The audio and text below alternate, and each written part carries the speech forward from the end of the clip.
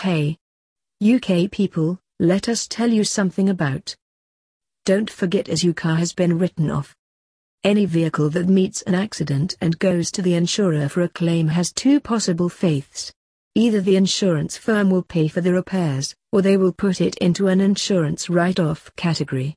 If the company decides to write it off, it means the repair cost is more than the value of the vehicle, customarily fixed at 50% of the car's worth.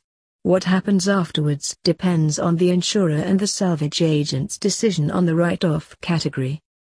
There are 4 categories, namely A, B, S, and N, that are part of a code of practice prepared by the Association of British Insurers, ABI. ABI took assistance from different institutes such as the DVLA and the Department for Transport and the British Vehicle Salvage Federation to develop these classes. Hope you got to know something about this information. Stay tuned for a lot more. Thanks. Good day.